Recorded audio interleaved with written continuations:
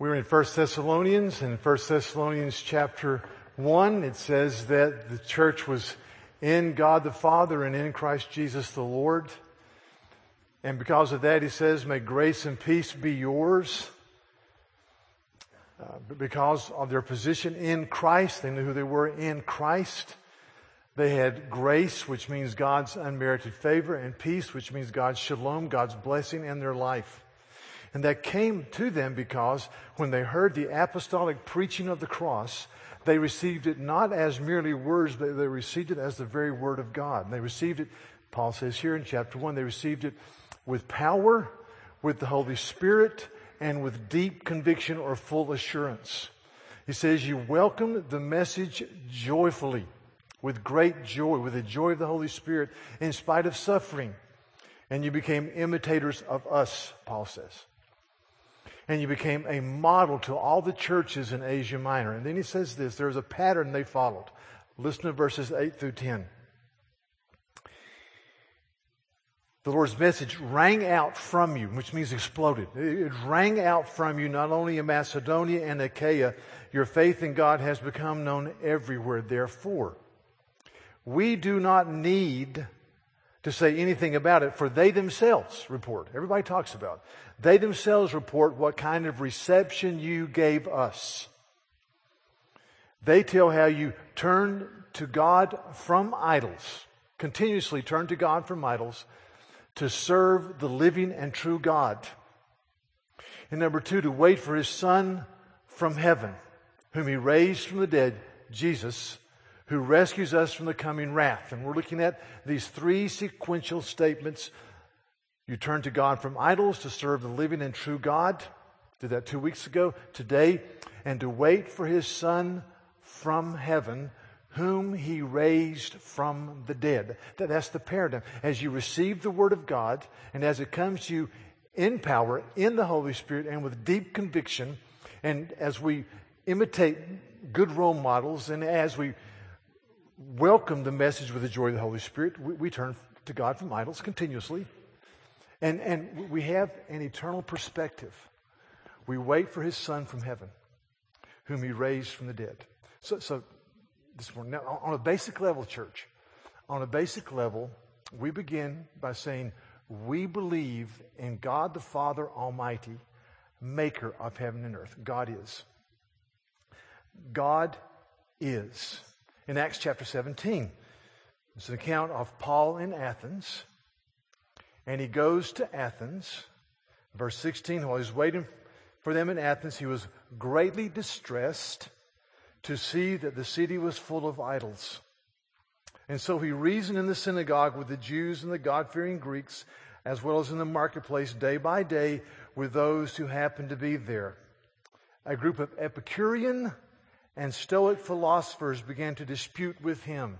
Now, Epicurean and Stoic philosophers were people who probably believed in what Aristotle said in 320 BC. Aristotle talked about the unmoved mover.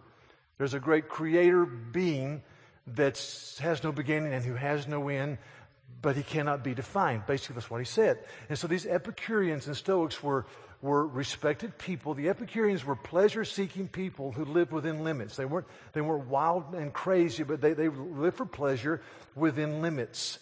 Stoics were people who had come to believe that life is just kind of painful and difficult, and so you just grin and bear it. And I would say today we are surrounded by Epicurean and Stoic people.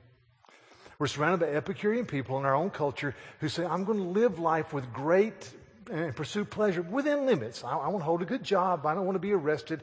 I don't want to be the front page cover story for any newspaper. But within limits, but I'm going to live for myself and live for pleasure. And then as you get older, you go, well, life does operate on the law of diminishing returns. I'm just going to grin and bear it. I'm going to be stoic in my deportment of life. I don't want to blow it. But I'm going to go for it in life. And so Paul reasons with these, and it says that he preached the good news about Jesus and the resurrection. Then they took him to a big philosophical discussion place called the Areopagus. And this is what he says. Verse 28. For in Him, in this God, this great Creator God, In him we live and move and have our being. As some of your own people have said, we are his offspring. And he went on, he said, though, the primary building block, there is a God, but this God is fully revealed in the person of Jesus. That's what he says. Verse 31. He has set a day when he will judge the world with justice by the man he has appointed. He has given proof of this to all men by raising him from the dead. Paul says there is a God. He is. But this God is fully revealed in Jesus Christ. Last week, we had a wonderful missions conference. And just thank you, missions committee. Let me just on the side note, on Saturday morning, we had a big missions gathering, of course, Friday night and Sunday. But on Saturday morning, big breakfast, there were probably 550 to 600 people here. And what really gratified my heart is that of that 500 to 600, probably 65%. I asked this to several people, said, yeah, I think you're right. 65% were under the age of 30. But also what gratified me is there were probably 30 to 35 people there who were over the age of 65. They just said, we have a passion for Jesus, they said. In our last gasping moments of life, we have a passion for Jesus. And these young people said, we want to go for it. I mean, it's encouraging, very encouraging. But we had a man here named from the Czech Republic, a very well-thought man. He was talking about relationships in the Czech Republic. He ministers to a group called the Bohemians versus the Moravians. The Moravians are more spiritually minded. The Bohemians are not. They've been postmodern for generations. And he said, I've got a good friend. I'm making a relationship with one of these guys. And so he said, we're going down the road the other day somewhere together. And he looked at me and says, do you really believe, are you trying to tell me that there is a God who made the heavens and the earth? And that's just basic theism 101. Didn't even get to the reality of Jesus. He said, yeah. He said, I know that's what you're telling me, his friend said. But if there is a God who made the heavens and the earth and everything I've been taught by my parents, by my teachers, everything I have taught my children and their contemporaries is a lie. Because they believe in a strictly materialistic world. Communist, We say there is a God who made the heavens and the earth. And we also say this, and we believe in Jesus Christ, his only Son, our Savior, who's conceived by the Holy Spirit, born of the Virgin Mary, suffered under Pontius Pilate, was crucified, dead, and buried. He descended into Hades. He rose again from the dead. He ascended into heavens. He sitteth at the right hand of God, the Father Almighty. From thence he shall come to judge the living and the dead. We believe that. There's an article in the Washington Post last month about a man named Lawrence Egbert, 84 years old, anesthesiologist, retired, Johns Hopkins University professor, lecturer, campus minister to the Unitarian Universalist Fellowship at Johns Hopkins. Gifted man. He's called Dr. Death. He boasts that he's been involved in helping over 100 people commit suicide. And in the article, this is what the writer wrote about Dr. Egbert. When the end does come, Egbert figures he'll, quote, go into the ground and rot. He doesn't believe in any afterlife, though many of his patients have found comfort in the belief that they were going to a better place. I don't think it's worthwhile to worry about what happens to you when you're dead, close quote. He's 84. And he can see the finish line. Makes you want to weep. We believe. This is what Freud said, and it was a wonderful little book by a guy named Armand Nicolai, who's professor of medicine at Harvard. He said, Freud called religious faith, quote, an attempt to produce or procure a certainty of happiness and a protection against suffering through a delusional remodeling of reality. And no one, he said. Needless to say, who shares a delusion ever recognizes it as such, close quote. That's what you call circular thinking, if you're ever taking philosophy. It's a thesis by thesis by thesis, you know. In other words, if you believe in faith, you're deluded, and you can't see through your delusion because you're deluded. But we say, Christ is the hope of our lives. We believe in the Lord Jesus Christ. We believe He's coming again. We believe there is a heaven. So let me talk about just some statements about the reality of heaven. Listen to Philippians chapter 3, verse 20 and 21. Starting in verse 19. Paul says, their destiny is destruction, their God is their stomach, dietary laws, their glory is in their shame. Their boast about their circumcision, I think he's saying. Their mind is on earthly things, but our citizenship is in heaven. And we eagerly await a Savior from there, the Lord Jesus Christ, who by the power that enables Him to transform everything under His control will transform our lowly bodies so that they will be like His glorious body. We eagerly await. I got to preach on this last week at the North Campus. Wonderful. 3 baptisms. Great service. We eagerly await. We long for it. He'll transform our lowly bodies to be like His body. He will subdue everything under His control. That's our hope. Or in Hebrews chapter 11, listen to this. Verses 24 to 28, talking about the hope that motivated Moses. Hebrews 11:24. Listen. By faith, Moses, when he had grown up, refused to be known as the son of Pharaoh's daughter. He chose to be mistreated along with the people of God rather than to enjoy the pleasures of sin for a short time. One translation says, the passing pleasures of sin. Why? He regarded disgrace for the sake of Christ as of greater value than the treasures of Egypt. Why? Because he was looking ahead to his reward.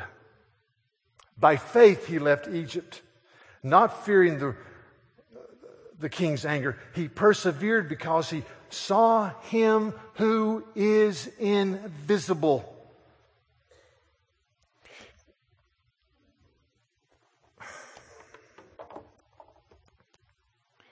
There's a movie years ago called As Good as It Gets. Jack Nicholson played a man who was a very bizarre writer named Morris Udall, a very famous writer. And it is has a lot of interesting statements in the movie. He is just a bizarre guy. Jack Nicholson can play bizarre guys very well. So in one of the most, I think, interesting parts of the movie, Jack Nicholson bursts into the office of his psychiatrist named Dr. Green. And he says, Dr. Green, I've got to see you right now. And he said, Morris, your appointment is next week. I'm in the middle of a session right now. I cannot talk to you.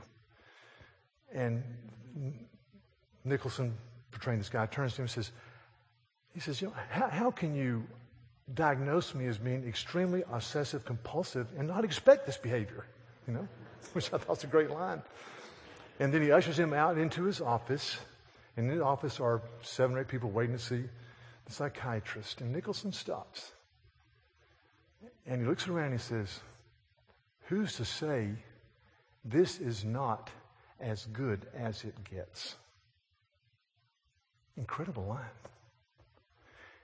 I've often thought that the people with no hope of heaven, with no concept of the sins that they have and the guilt they have covered by the cross, for them, this is as good as it gets. And for some of you, that's okay. But for some of you, you're going, throw me a lifeline. But for those of us who know Christ and who have the hope of heaven, and know that our lowly bodies will one day be transformed to be like His resurrection body. And He will subdue everything. And there is an endless eternity awaiting us called heaven that the Bible speaks of time after time. For us, this is, to one degree or another, as bad as it is going to get. C.S. Lewis, in his book, The Last Battle, which is the last book in the Chronicles of Narnia, captures it so well.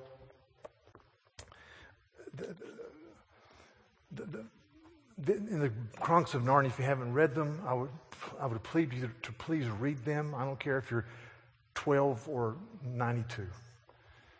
But in this, the last book, the children are always ushered into this mythical kingdom of Narnia, magical kingdom, and they fall down a hill or they go through a wardrobe. And in the last book, they go into the kingdom. They're going back to school in a train, and all of a sudden they're whisked out of the train. And they go into this mythical, wonderful kingdom called Narnia, and they see Aslan triumph ultimately over everything. And this is the very last page of the book. And it says this. Aslan, who represents Christ, says, "You do not yet look so happy as I mean you to be." The smallest child, Lucy, says, "We're so afraid of being sent back away from you, Aslan. And you have sent us back into our own world so often." And Aslan says, "No fear of that, child. Have you not guessed?" Their hearts leaped, and a wild hope arose within them. And Aslan says, "There was a real accident in the train. Your father, your mother, and all of you, as you used to call it in the Shadowlands." See the Shadowlands here? "Died in a train accident." And then he says this. "The term is over. The holidays have begun. The dream is ended. This is the morning." He says this. And as he spoke, he no longer looked to them like a lion. But the things that began to happen after that were so great and beautiful that I cannot write them. And for us, this is the end of all the stories. And we can most truly say that they all lived happily ever after. But for them, it was only the beginning of the real story.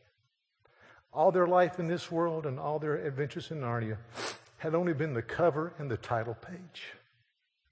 Now, at last, they were beginning chapter 1 of the great story, which no one on earth has read, which goes on forever, in which every chapter is better than the one that went before.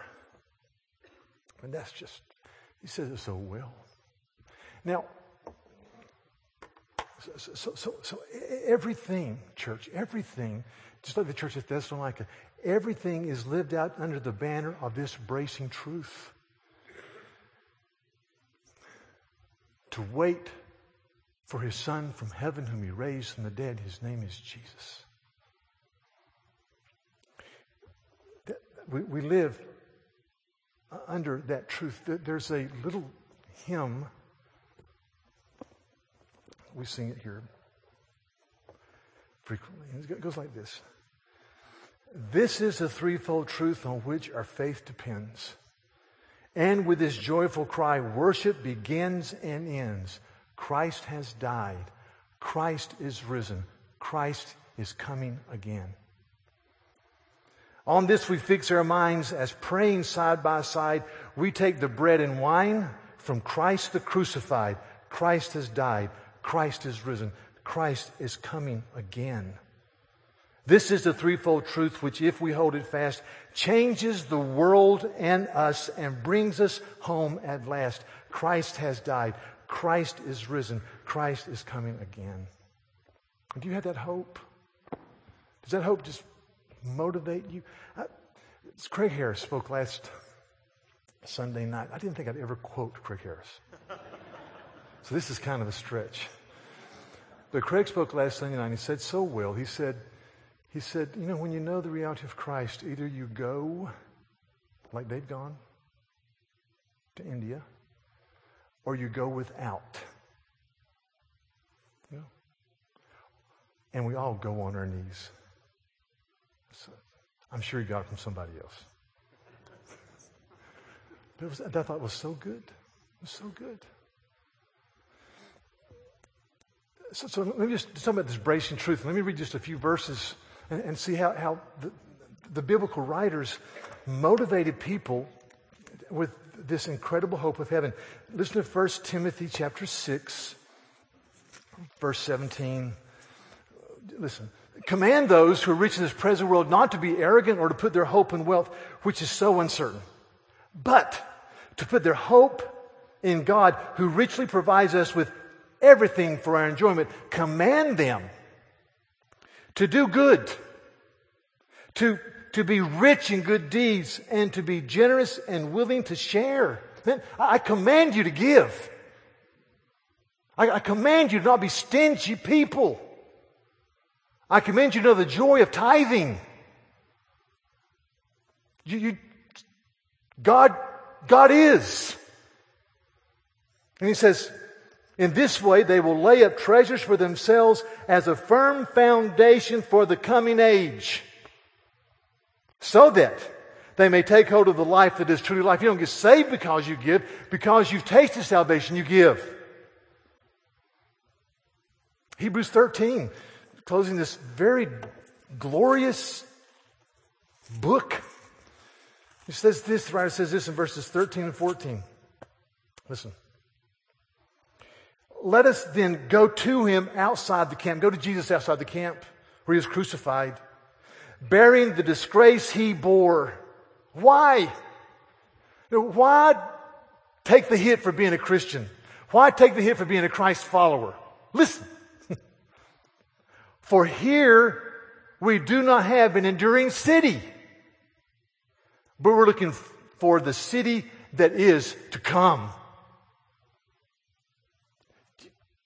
The glory of heaven. Or listen to 1 Peter chapter 2. It says this, he says, I beseech you as aliens and exiles to abstain from the passions of the flesh that wage war against your soul. Aliens and exiles. We're aliens and exiles. We're passing through. We're pilgrims. And then there's this in verse 4 of chapter 4. They think it's strange that you do not plunge with them into the same flood of dissipation, and they heap abuse upon you. He said, these people that have an Epicurean or Stoic worldview, they just think it's strange that you guys don't jump into the same dissipation lifestyle they're involved in. They look at you like you're a speckled bird in a white landscape. What is this? But we do that because we're aliens and exiles. No, listen to me. Our children's pastor for years has talked about VeggieTales. I've never watched VeggieTales. They're very good. But the guy who wrote them is a guy named Paul Vischer. And he wrote an article recently. I'm going to post it. I thought it was very good. And I think he's my age or older. And he says this. He says, parents, be very, very careful about letting your children watch good moral TV. He says the average child in America watches, 5 to 6 hours of TV a day. And even if they're good moral programs, he says when they go to school all day long and they can't hear the name of God mentioned, and they come home and they watch TV where everybody's worldview is everything but God is never mentioned, we are building people with a sterile, un-Christ-centered worldview. And I think he's on the target. And he says some moral programs do more harm than good. Now that's an interesting spin. He says they get along just fine without calling out to God for mercy. Their families just function wonderfully without calling out to God or having thoughts about eternity. And I'm telling you, the Bible says that we must be people who see this truth. And it's blazing truth. And I'd rather be hotly opposed by people like the new atheists they talk about than to be dismissed by a Freud who says, your delusion is just a delusion. You can't see through it because you're deluded. Have a nice day. Christ has died. Christ is risen. Christ is coming again. And so, if our hope is in the future, then we're constantly looking for the city that is to come. And C.S. Lewis. I read this and I thought about Matthew chapter 6, verse 22. Let me just quote it. Jesus says, the eye is the lamp of the body. If your eyes are good, your whole body will be flooded with light. But if your eyes are bad, how vast is the darkness. In other words, if you look at life with a jaundiced view and not a supernatural orientation, then your body's flooded with darkness. But if you look at it through the lens of the God who's the Creator God, whose name is Jesus, he says this, how true it is that the seeing one, that's Christ followers, walks out into joy and happiness unthinkable, where the dull, senseless eyes of the world see only destruction and death. And once again, I'm thinking about these hymns. This is one of the first hymns I heard when I was converted. It goes like this. And I didn't really understand until years later what the hymnist was saying. He says, heaven above is softer blue. Earth around is sweeter green. Something lives in every hue Christless eyes have never seen. Birds with gladder songs o'erflow, flowers with deeper beauties shine, since I know as now I know I am His and He is mine. And what he's saying is that when I came to see that Christ is the Creator God, it was not just a growth of a plant. It was a growth of a plant that shouts forth the praise of God. The incredible panorama of beauties absolutely was thunder striking to me. And then I read this recently. I went, see, I'm not a science, I'm a liberal arts guy. So when I read stuff like this, I go, many of you have already thought about this. This is an Economist magazine, February's 11th issue. It says that there's always been speculation about why are zebras striped. I've never really thought of that, but people ask that. And it said that there was a biology professor from the University of Budapest that went to Africa and did exhaustive study, and he just released his report. His name is Gabor Horvath. He just released his report in the Journal of Experimental Biology. He talks about, why don't the tsetse flies and the horse flies just sit on the zebra? This is what he's written in this journal. Their first discovery was that stripes attracted fewer flies than solid, uniform colors. So I guess maybe during the no-see-em season we should be striped. Maybe that'd be good. As intriguingly, though, they also found that the least attractive pattern of stripes was precisely those of the sort of width found in zebra hides. Zebra stripes do, therefore, repel horseflies. Why? This is what they found out. Dr. Horvath thinks it might be related to a horsefly's ability to see polarized light, which imposes a sense of horizontal and vertical on an image. Horseflies are known to prefer horizontal polarized light. Possibly the most vertical stripes on a zebra confuse the fly's tiny brain and thus stop it from seeing the animal. I just went, come on. I mean, God said, I'm going to make heavens and the earth. I'm going to make these zebras. Flies are the result of the fall. The fall's coming. And I'm going to make the stripes like this instead of like this so they won't be bitten to death all their days. And I look at creation and go, you've got to be kidding me. See, do you see the great Creator God whose name is Jesus? Do you understand Christ is glorious and He is good? Now, this quote by John Newton, I'm over time, but let me give you a couple more things. John Newton says that once you mature in faith in Christ, The Christian's great business is to behold the glory of God in Christ. And by beholding, he is changed into the same image. Hear that? Which are by Christ Jesus to the glory and praise of God. When you behold Jesus, you see life in a different way and you change into his image. And that's why it's incredibly important to fix our eyes on the hope of heaven. Do you have that hope? Luke 21. Jesus says this. He says, be careful. Be careful.